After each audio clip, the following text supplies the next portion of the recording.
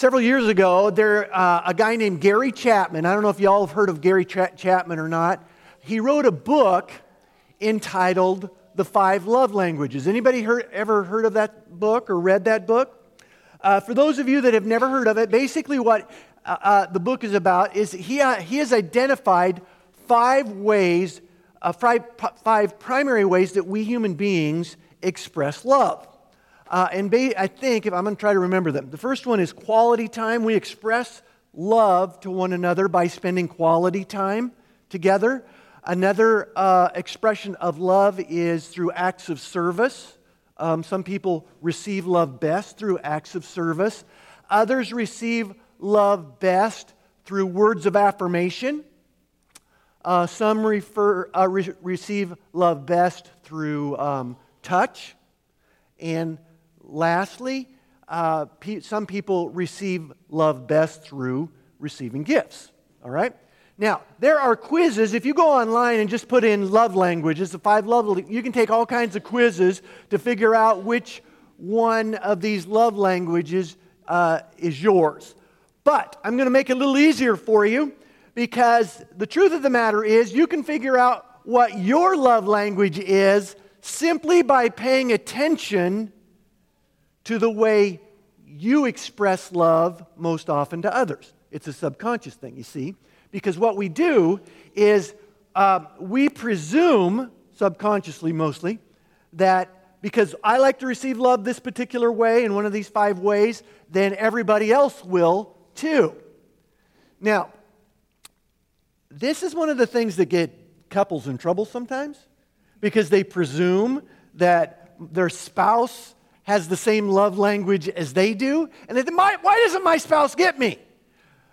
So anyway, that's a whole lot. We're not getting into marriage counseling today, but by the way, all of these 5, we all like to be loved in all of these ways. We just have a preferred way. So here's my question. I'm just going to take a little quick inventory this morning to find out how many we have of each.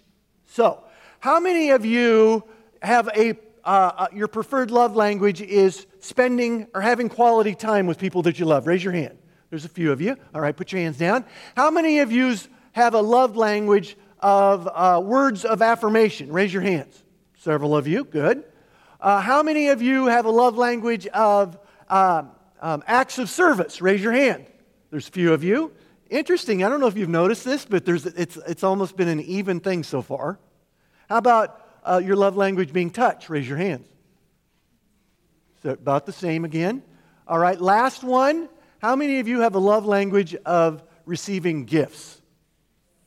Wait a minute, Lisa, you raised your hand more than once.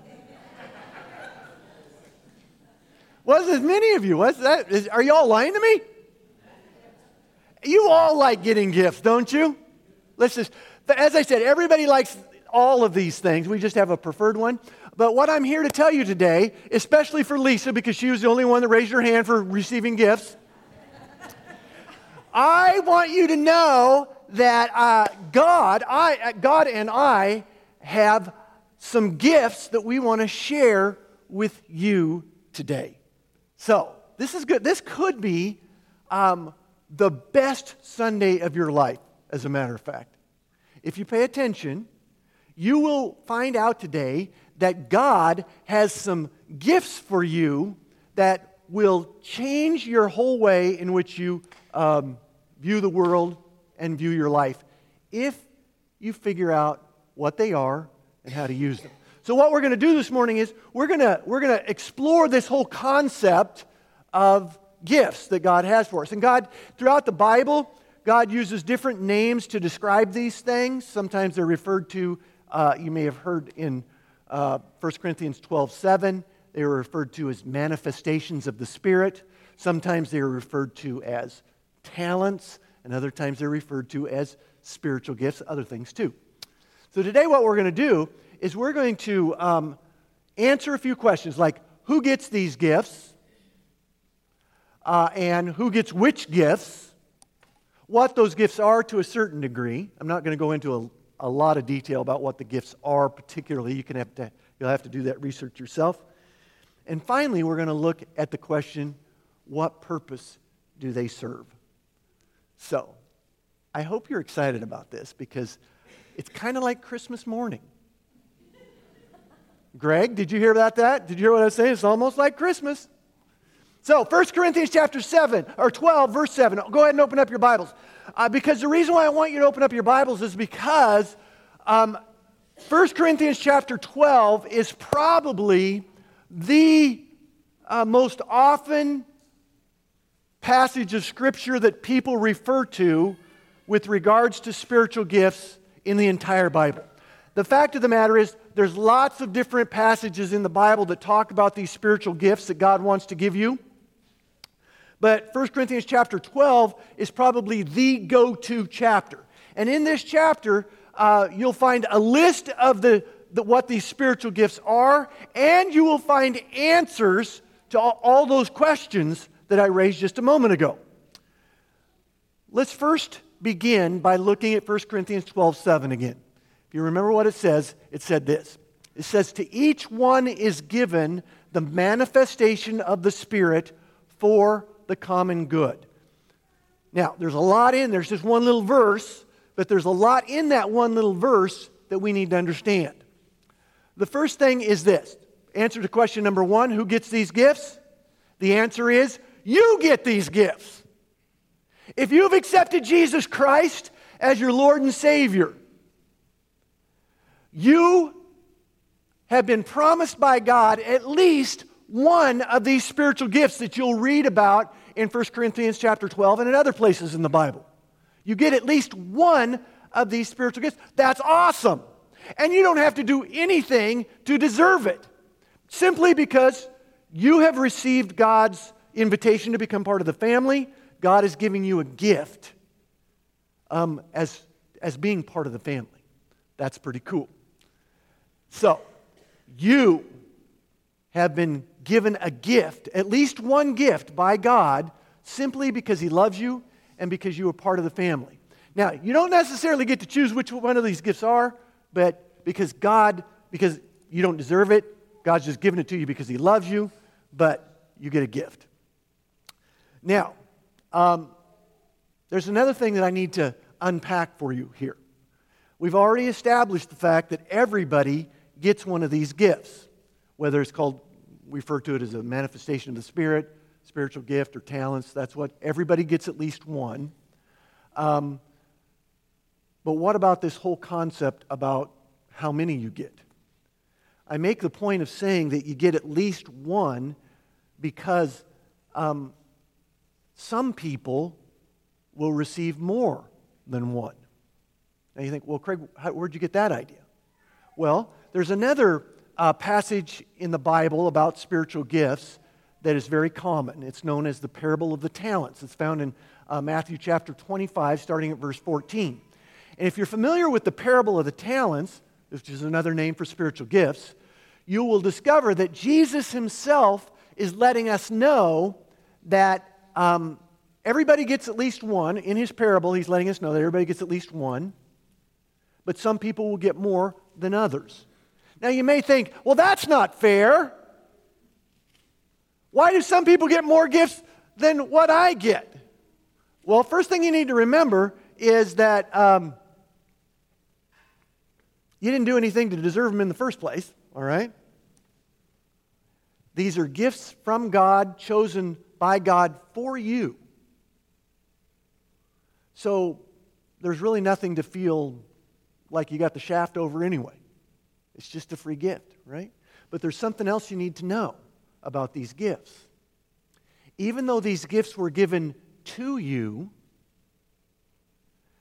they are not for you. Did you hear what I said? Even though these gifts are given to you, they are not for you. You see, as you read the parable of the talents, you will soon discover that these gifts were given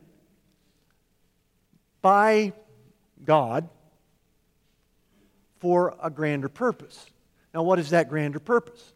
If you go back to 1 Corinthians chapter 12, verse 7, it says that the manifestation of the Spirit was given to each one of us for the common good. So these gifts that you have been given are not about edifying you. They're not about you deciding what I want to do with them because they belong to me. These gifts that God has set aside for you have been given for the common good. Another way of saying that is, these gifts have been given so that God can use you as part of the plan. So that God can use you to help share the love of Jesus with the world. So it's not about you. See, that's one of the things that Christians often forget. It's a kind of a human frailty. We have this tendency to be very self-centered. And before you become a Christian, that's okay. After you become a Christian, however, God is doing His very best to try to help you kind of open up and realize that it's not about you. In fact, if you're wondering why you're discontent, if you're wondering why you're unhappy, why nothing ever seems to be enough, you could probably start right there. Because you make the mistake of believing that this life is all about you. As soon as you start doing this and you start opening up and fixing your eyes on others and on Him in particular, and you stop making it all about you and about others, you will suddenly find that the sun is a lot brighter. The simple things give you joy. And the stuff you have really isn't that big a deal. Because it's not all about you anyway. So, what we know about these spiritual gifts are that they were given to you. Ultimately, you get to decide what you're going to do with them, but they do have a purpose. But they're not about you, they're about others. So remember these things, okay? Now, here's what's even more cool. God gave you these gifts, for a purpose, but the fact is, everything that you are has been given you as a gift. The natural skills and abilities you have are intended to be used for the common good of the kingdom. Did you know that? Did you know that your passions and your interests, that's not just an accident. Those things that make you excited, those aren't accidents. God created you that way. And He intends to take all of your spiritual gifts, your natural skills and abilities, as well as your passion and your interest, and to use it all for the common good, as Apostle Paul would say. Because you were created with a purpose. Many years ago, I met this lady. Her name was Marge. Her name is Marge. And she was a retired computer programmer. And she came to Jesus after she retired. But when she came to Jesus, this lady was all in. Now, she had no idea what all in meant at that particular moment in her life, but she was all in, and she wanted to figure out what all in meant, and she asked me if I would help her figure out what her purpose is like, because she realized that she came to Jesus after she had retired, and she said, I've wasted so much time, I've got to figure this out. And I thought, this is awesome. I loved her attitude. So Marge and I began a journey together. Actually, Marge and I and a whole bunch of other people began a journey together. But she was kind of the catalyst. So in our church at that time, we started something called a Spiritual Gifts Discovery Workshop. Many of you have probably been a part of something like that. And we did this because of Marge, because she was so excited to figure out what all in meant for her. So what happened was, we took these few weeks to go through this process of figuring out what her spiritual gifts were, and it was determined that Marge's spiritual gift was evangelism. Now, you know what evangelism is, right? Evangelism is someone who has a gift of helping to bring people into relationship with Jesus.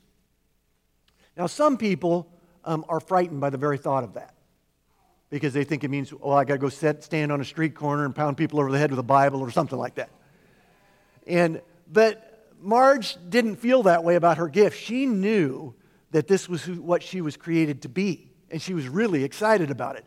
But she was burdened. You see, one of the reasons why Marge came to that church was because she had some teenage grandchildren that she loved with all of her heart. And she wanted them to know Jesus then at that point in her life, in their life. Because she didn't want them to have to wait until they were retired to find Jesus, right? Because she knew that if she had found Jesus when she was a teenager, that life would have been completely different. And she wanted her grandchildren. She had a passion for her grandchildren coming to meet Jesus then rather than waiting decades. But she thought, these kids are not going to listen to me. I'm a grandma. Now, she didn't just have a passion for reaching her grandchildren. She actually she was beginning this passion for reaching teenagers, but she's thinking, who's going to listen to me? These kids are not going to listen to me. And she didn't know what to do. So one day she set an appointment with me, and she came into my office and she shared her burden. She said, Craig, you know that I have a spiritual gift of evangelism, but I've got this burden, I've got this passion for teenagers, and I have no idea how to do it. So I said, okay, hold on for just a second, Marge. Let's stop for just a second and identify what we know so far. We know that you have a spiritual gift of evangelism. She says, yep, that's right. We know that you have a passion for teenagers like your grandchildren. She says, that's right.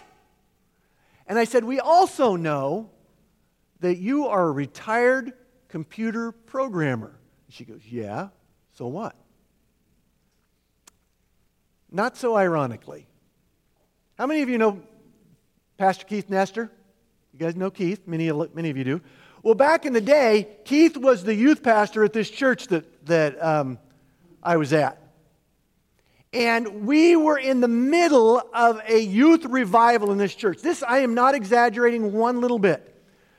Every Wednesday night, we would have hundreds and hundreds of non-churched kids coming to our youth ministry.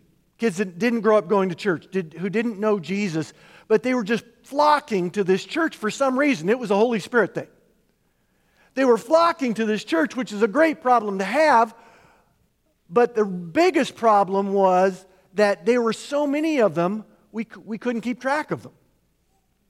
They would be coming, and we would try to do this registration line so we'd know who was coming, and they'd fill out these registration cards, whatever, and we could never get through the registration line fast enough to get them in for worship. So as I'm sitting and I'm talking to Marge, the Holy Spirit knocked me on top of the head, and he said, Craig, Marge is the solution to your problem. And I looked at her and I go, she is, isn't she? And I said, Marge, I know your purpose. She goes, good, because I don't.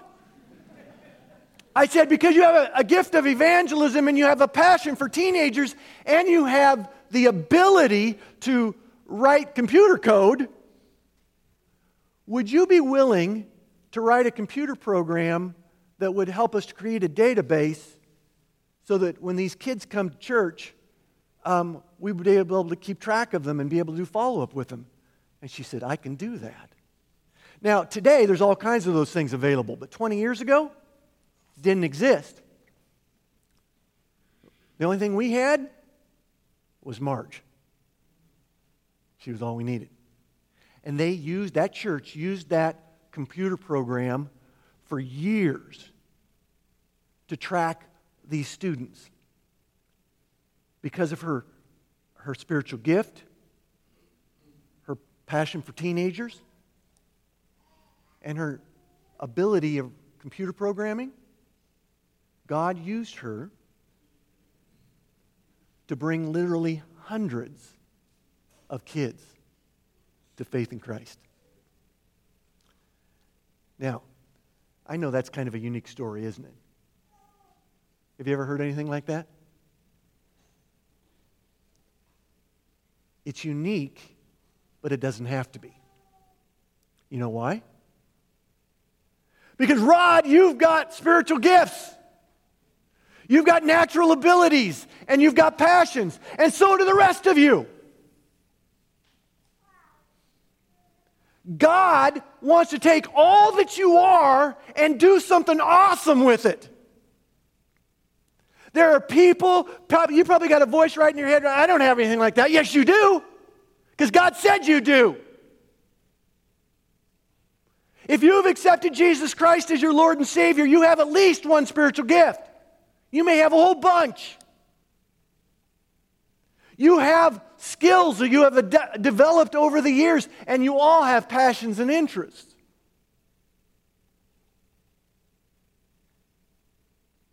I have a friend,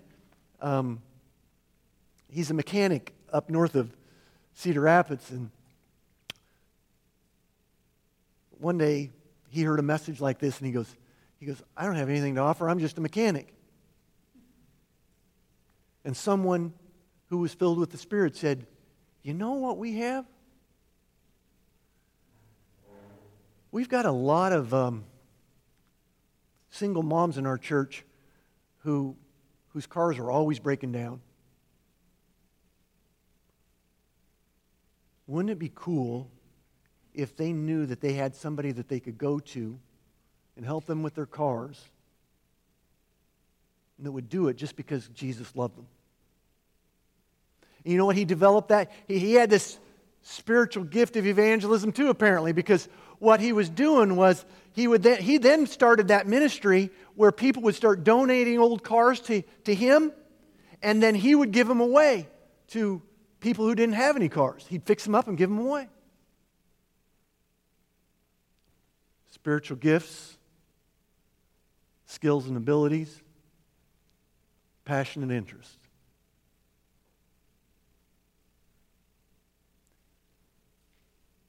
That's you. Now, probably you don't need much help identifying your natural skills. You probably know those right off the top of your head. There's probably a good chance that you know what your passions and your interests are already. You don't need me to tell you what they are. You may not know what your spiritual gifts are, and that's how I'm going to help you today. So, if you got one of these, and if you didn't, just look real close. Somebody will share it with you. In fact, we can go ahead and do we have that up to put up on the screen? On your handouts today, you'll notice here at the very bottom of the page, in kind of a pink or red or whatever, I'm kind of colorblind, but there's blue. There's a website that you can go to that will help you to begin the process of discerning your spiritual gifts. Now, is there anything super awesome about this particular spiritual gifts inventory? No, there's all kinds of them out there. This one's pretty good, though. Actually, Ron and Pat shared it with me, and it's a good one. I went and did it myself this week, and if you want to begin the process of figuring out what gifts God has given you, go to this website. It's very simple to do. It'll take you about 5-10 minutes tops, right? And you will have begun the journey of discovering what your spiritual gifts are. And here's what I want to offer to you. If you decide that that's what you want to do, I'm going to step back for just a second and let you know that you can do with these gifts whatever you want. You can do nothing with them. But if you remember the story of the parable of the talents, if you do nothing with them, you lose them. So you can choose to do that.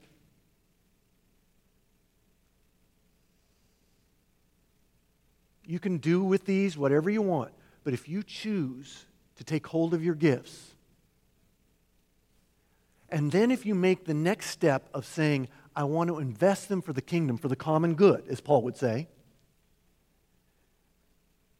I want you to come and talk to me. We'll go out and have a cup of coffee together, maybe have lunch together. You just have to let me know, and we'll find a time to do it. And together, like I did with Marge, we'll begin this journey of figuring out how your spiritual gifts, your skills and abilities, and your passions and interests can be invested for the common good, for the sake of the kingdom, to help share the love of Jesus with the world. I started today by saying that this could be the most important day of your life. Because up to now, you may not even have realized that all these things were given to you for a purpose. It's not just an accident. who you are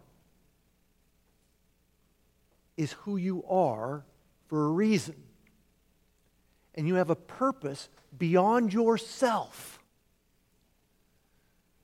that will give you life, that will make the day brighter, that will give you joy in ways you never dreamed or imagined, simply because you're understanding, grasping, and living that it's not all about you.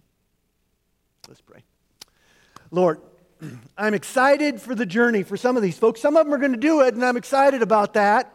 And I'm excited to see what new ministries might evolve or the ways in which they might get connected for the common good, for the sake of the gospel in general.